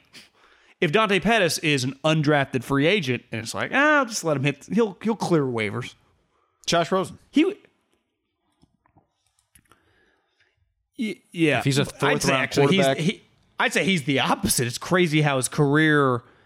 Because one takeaway I had with those two guys, like there's a clear competition at Niners training camp, and it's for the 3rd. Like I would imagine they're going to keep 3 quarterbacks. Yeah. They have the last couple years. And it's Josh Rosen versus Sudfeld. Right? Yep. Early bet. Today it was hard to know anything. Rosen. Yeah. Feel like Rosen should beat him out. Has an upper hand on the offense here. Kyle clearly, no chance the Niners are claiming or bringing in a quarterback if Kyle is not semi-interested. And if he didn't like him, Josh wouldn't have come back, right? See, they just cut Josh Johnson today. Like they didn't need, or yesterday, I think. You probably don't even really need 4 quarterbacks, but clearly Sudfeld is intriguing enough. I think you want to push interesting Rosen a little too. Make him compete. Yeah, does Challenge everyone's him? competing? Is there a more competitive quarterback room right now? I mean, you got the starter, fighting for his life. You got the 3rd guy are fighting for their life, and the 2nd, if he just is trying his ass off to start, got a lot of people breathing out of other people's necks. Yeah. Maybe Oregon's quarterback room's a little more competitive right now. I don't know. Yeah, I mean college, but I'm just talking NFL. Like that's usually in the NFL, there's just clear hierarchy. Like if you went to Raiders practice, like the 2 guys are not worried about anyone else. Geno Smith isn't taking Russell Wilson's job. No. Kansas City's who's the backup competition of Kansas City? Tyler Thigpen and no, it's Elvis Handy Grbac. Veach wanted a backup quarterback that's married. Oh. Can't have anybody calling Mahomes at 11:30 on a Friday night. They just don't want anyone. It's just get me some married guys. One day it'll flip though, right? When Mahomes is 32 and married and like got 3 little kids, they'll like have a 4th round young quarterback. John, Andy Dalton says nothing has changed in his approach after the Justin Fields draft pick. Andy is just as locked in as he would have been anyway. Came in on a 1-year contract. Preparing to be the starter, nothing changes, which I appreciate the quote. I don't buy it. There's no way. He thought he was the starting quarterback with them not drafting a 1st-round quarterback, which, again, as you pointed out earlier, he's not in a position to have that right. But I do think that's what he was told. That's what he expected. I have no problem with I am pro what the Bears did. But I don't think he's happy. I don't think Andy Dalton's happy. He did not communicate that, but there's no chance that he's happy. Which, whatever. People aren't happy. Yeah, I mean, I just think he's... My educated guess right now, 0 inside information, I think Justin Fields starts week 1. Yeah, I think they're in a desperate spot. As long as he doesn't have to be as ready as Andy Dalton. This is not like Trey Lance and Jimmy Garoppolo. Well, the other thing, though, Guy, is if Andy Dalton is not, quote-unquote, the incumbent, he showed up a month earlier, right? If Andy had been their quarterback last year, I wouldn't say that. But what the hell's the difference? Just because Andy knew their quarterback coach or their offensive coordinator, Bill Lazor? Like, what does that matter? Doesn't. Yeah. They need to win now, and also like them winning 9 games with Andy Dalton. I guess if it made the playoffs, that would be good. But what they really need is to show that they can win and show that the big swing they just took is a home run, or at least has promise. Yeah. Can you say? I think Justin Fields starting. If Fields looks good, but they don't win as much, but they're not bad, does that get you another year? Yeah. He's got to be pretty electric in some moments, I think. Because worst case scenario for them, he's like electric, but you go 6-11, and then it's like the Bears are the most desirable opening in the league, right? Because they got this young guy who looks sweet, and their defense fell off, and it wasn't his fault. It's like a Herbert situation, right? Where Fields is awesome, but they're losing games. Right. That's worst case scenario, because then people are licking their lips to get in on that job. Then like Dan Mullen and guys like that are calling, like, hey, I'm in. Roethlisberger, he get surgery? He claimed that he UCL? had complete. What do you have? Yeah, I thought he had Tommy John, which is not as bad for a quarterback as it is for a pitcher. He just made sure that the media knew how bad it really was when he had it. It's like, yeah, Ben, we get it. So Ben is the one that reported his UCL, which I mean, if you have that kind of surgery, that you should have that as somebody should say that for you. You shouldn't be the one to have to report that. Well, it was reported, right? When he tore that he had Tommy John. So then what was the new news? Well, I think he just wanted it out there that he had his entire elbow was reconstructed. I think sometimes with the Tommy John, they just place the hamstring or whatever, right? He was like, we blew it out. And he also told everyone that it was his idea to take a pay cut. Oh. Which Ben, I doubt. Is that the first in the history of the sport? Yeah, I mean, he is LeBron before LeBron, who is like, if you just watch him play when he's on, you're like, God, this guy's tough. This guy is just a load. And he is the biggest drama queen going. Like the Baltimore Ravens, I remember DJ telling me when I met him, they openly laughed at like, what's Ben's injury this week? But he's like a tough guy. You know, it's weird because if you watch if I just put together a 10-minute highlight tape of the greatest Ben's plays, you would be like, this guy's incredible. He's a tough fucking guy. I'd love this guy as my quarterback. But I think most people, especially in that division, you know, like some of those Marvin Lewis teams and definitely the Ravens for years, like Ozzie, there's like, oh, what's Ben talking about again? Well, I think you brought this up the other day for some reason. Maybe it was a while ago. But the Raider game, like 3 years ago, where he gets hurt, Josh Dobbs comes in. Somehow Ben's done for the day. Somehow the game gets close. Ben comes back in, throws like a go-ahead touchdown at the end of the game. But he'd been ruled questionable to return, then didn't come back. Did they end up winning that game? I think the Raiders beat him. Raiders somehow came back and won. See, I don't think he threw the game-winning touchdown. I think he came in when they were down like 6. Or just they led this. Yeah. He came back for the only cool drive of the game for them. LeBron playing tonight? Wednesday night? When do the Suns Lakers play? I think they played tomorrow. They just played last night. Thursday? They got their ass kicked, so they play tomorrow, yeah. LeBron does, I won't miss him. LeBron does lay it all. The NBA's going to miss him, though. I'm ready for the Lakers to lose. Of course, but like you have to, but you're ready for them to lose, but you actually watch them when it's Nuggets Mavs. You're going to be locked in. I hate watch them. I know. That's good. That's good for the sport. Yeah. It's not ideal. Nuggets Mavs is just not going to do the same thing for you. LeBron also walked off the court with 5 minutes left. Yeah, I mean, pitchers do it. Hit the showers. Well, Vogel had a good point. He's like, well, he can't get treatment on the bench. He might as well just go back there and do it. Actually, I was like, yeah, I get it. And they were down like, you want to hate it? 40. I looked up, guy, and I had the Blazer game on, watching Nobody. It's a really good movie. I rented it for $19. Is it still $20? Yeah, but it's it's a good action movie. I love that guy. And they just, like when there's 2 playoff games, the NBA TV throws you off because I would never go to NBA TV, but I saw someone tweeting or Instagramming, Dame's going off. I didn't know it was on until I saw a highlight during the TNT game. And then I look up and I see the score of the other game was like 78-42. I'm like, ooh, he ain't going to be happy. And then when I saw the highlight of him walking off, he had to be just incensed that his 5-year, $225 million co-star has his 17th injury in a year. It's unbelievable how much he gets hurt. He gets Did he hurt get a hurt lot. this much before? I mean, I know he was hurt when the Pelicans, but He gets hurt a lot. Yeah, it feels like he has to lead the league, and I don't watch like every regular season game, but whenever there's on national TV and he's just like flipping channel, he's on the ground a lot. last question for everybody. Both, if you're watching on the YouTube, there'll be a photo. If you're listening to the podcast, you can find it. You probably know it already. If you had to eat one for the next 6 months, the turkey sandwich, it's almost, there's no turkey. It's like American cheese with a little, is that like a potato salad, maybe? I mean, that's better. There's a no-brainer, right? You would take that over the greasy tortilla bell pepper with a piece of chicken situation that somebody in Beloit had to eat, or I don't even know where. I'm a sucker for Mexican food. I think if you just if they had hot sauce or salsa, I think I'm going the taco. You're just going the taco. I would go the bread. At least it's bread. Some cheese, some fake cheese. This was not like the Big League Club, right? No, this is tweeted out by MilB advocates. Players in the A's organization shared these photos of their recent post-game meals.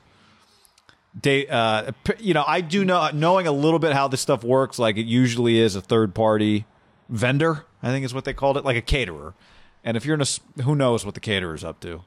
But that's pretty terrible. I've seen some bad meals, John. That is a bad meal. My educated guess on this one, because I'm with you, it's just someone back at the main office setting this up for probably everybody. With this franchise, they took the cheapest option, and this is what you get. Well, yeah, this is a minor league, so somebody in the minor league office, I think they pay their own. You know what I mean? Like they're privately owned, is my guess, right? Whichever team this was. You don't think the big league team's on the hook for all the food for the minor leaguers? No, I don't think so. I don't know Depending how it on works. who owns it and where the team is. But I'm with you. Like somebody went with the cheapest option. So when you say like, oh, this is just the caterer, it's like, yeah, it's the cheapest caterer you could find, probably. Yeah, so if you're going, think about this, you're going cheapest option in a time where we're in a work shortage. We can't get anyone to work because they're getting fucking paid to stay home. We're in a supply shortage. You see the meat people just got hacked out of meat. Yeah, they got it. Yeah, I know.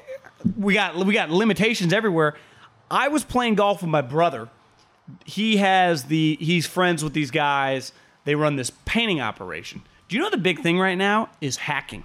And they hack you, and they ask ransom. they don't ask for like $500,000.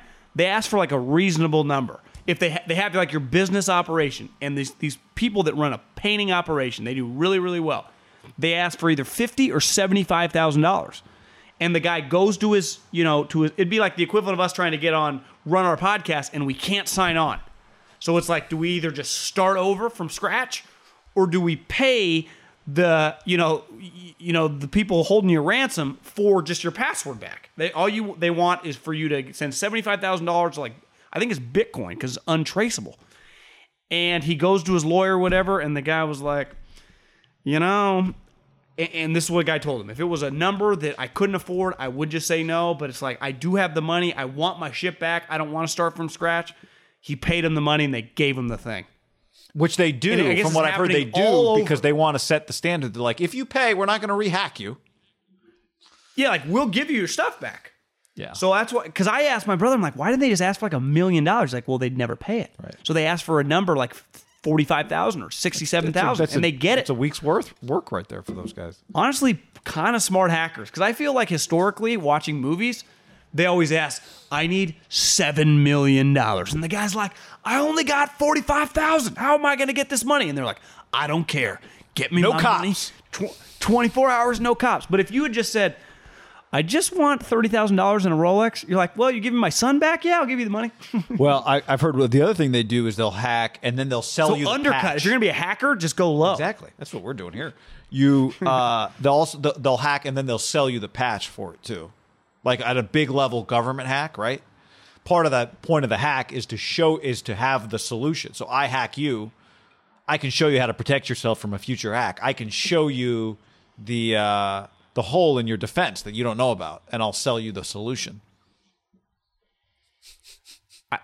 I think hackers. Remember there was a movie, Hackers. Remember that movie, Hackers? Vaguely. Probably like late 90s.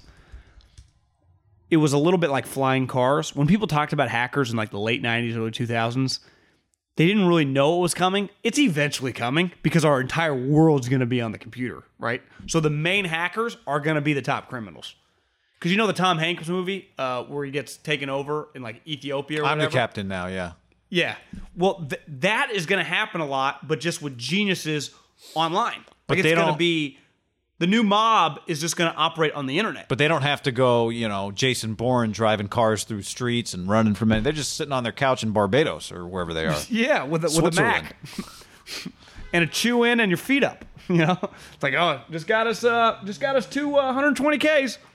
Just keep adding it up. Boom, boom, boom. How do you go to sleep if you can just spend all your time just doing that? I'd have a hard time going to bed.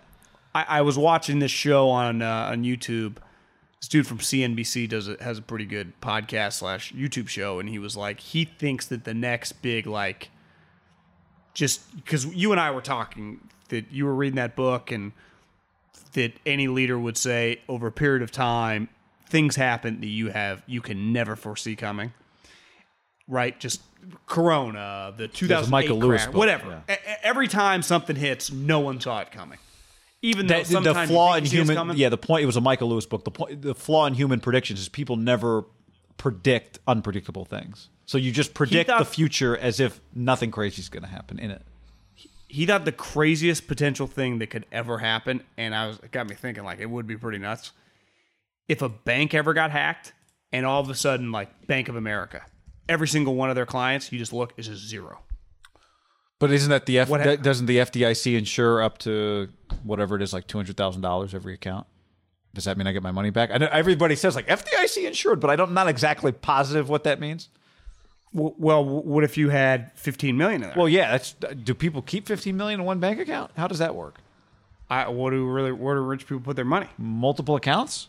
I assume. Well, like you don't think Jimmy Garoppolo has an account with like $20 million? I mean, I'm sure he's got. It's a great question. I think he probably has multiple accounts. If you had $100 million right now and you just wanted to store it, you would store it in like 5 different places? I think, because I think I don't know the rules. I don't either. But the standard deposit insurance coverage limit is $250,000 per depositor per FDIC insured bank. But Guy, this is his point. If I rip out all the money, what if the insurance company's also in business with that bank? What if all the money just disappears? Yeah, I mean, I understand. Money's got to... You got to knock out multiple people, though. Like, you have to knock out the insurer, right? Yeah. But I think there would be a lot of people at Bank of America with over $250,000 in different accounts, right? Don't you think? People would absolutely Maybe lose not. money. No, I absolutely think you're right. I'm just asking the question, what does my FDIC insurance, does it like, I've never read the fine print. Does it like, we will insure 20% of your money. Congratulations. Did I just lose everything? I think it's a little bit like eating in this, in America, we're very lucky. Like when you go out to eat, you never think in the back of your head, like this food might make me sick. Because it never does. And the one time it happens, you get food poisoning, you forget pretty fast. Like when I got the worst food poisoning, I mean, really the sickest I've ever been in my life, thought about dying. It was Chipotle. This was post Chipotle scandals, right? Yeah, post Chipotle scandal. I said I'm never going to eat Chipotle again. I've probably eaten Chipotle since 100 times. So you just forget. This is something, when you give money to the bank, whether it's $1 or whether it's $1 million, you just feel very confident in their ability to store it, right? Yeah. So I don't keep even all the think gold about in my floorboard. Smart. Of course, when I need to buy like a Gatorade, they're like, all right, that'll be a flake of that gold. There's a reason Pablo, hit everything in the ground. The ground, the wall. He didn't trust those banks. You're not worried about washing it then. No. They got bigger fish to fry. All right. Anything else we got to hit today? I think it's all I got. Okay. On that note, thanks for hanging with us, everybody. If you're on the YouTube, check out the pod. If you're on the pod, check out the YouTube. Get the mail. I don't think did we mention in the beginning mailbag questions? We did mention that for another bag alert. And tell your friends. We appreciate that too. Word of mouth. It's no joke. It's not. This is the story of the one. As a maintenance engineer, he hears things differently. To the untrained ear, everything on his shop floor might sound fine, but he can hear gears grinding or a belt slipping. So he steps in to fix the problem at hand before it gets out of hand. And he knows Grainger's got the right product he needs to get the job done, which is music to his ears. Call, click Grainger.com, or just stop by. Grainger, for the ones who get it done. When you need mealtime inspiration, it's worth shopping Kroger, where you'll find over 30,000 mouth-watering choices that excite your inner foodie. And no matter what tasty choice you make, you'll enjoy our everyday low prices, plus extra ways to save, like digital coupons worth over $600 each week. You can also save up to $1 off per gallon at the pump with fuel points. More savings and more inspiring flavors make shopping Kroger worth it every time. Kroger, fresh for everyone. Fuel restrictions apply.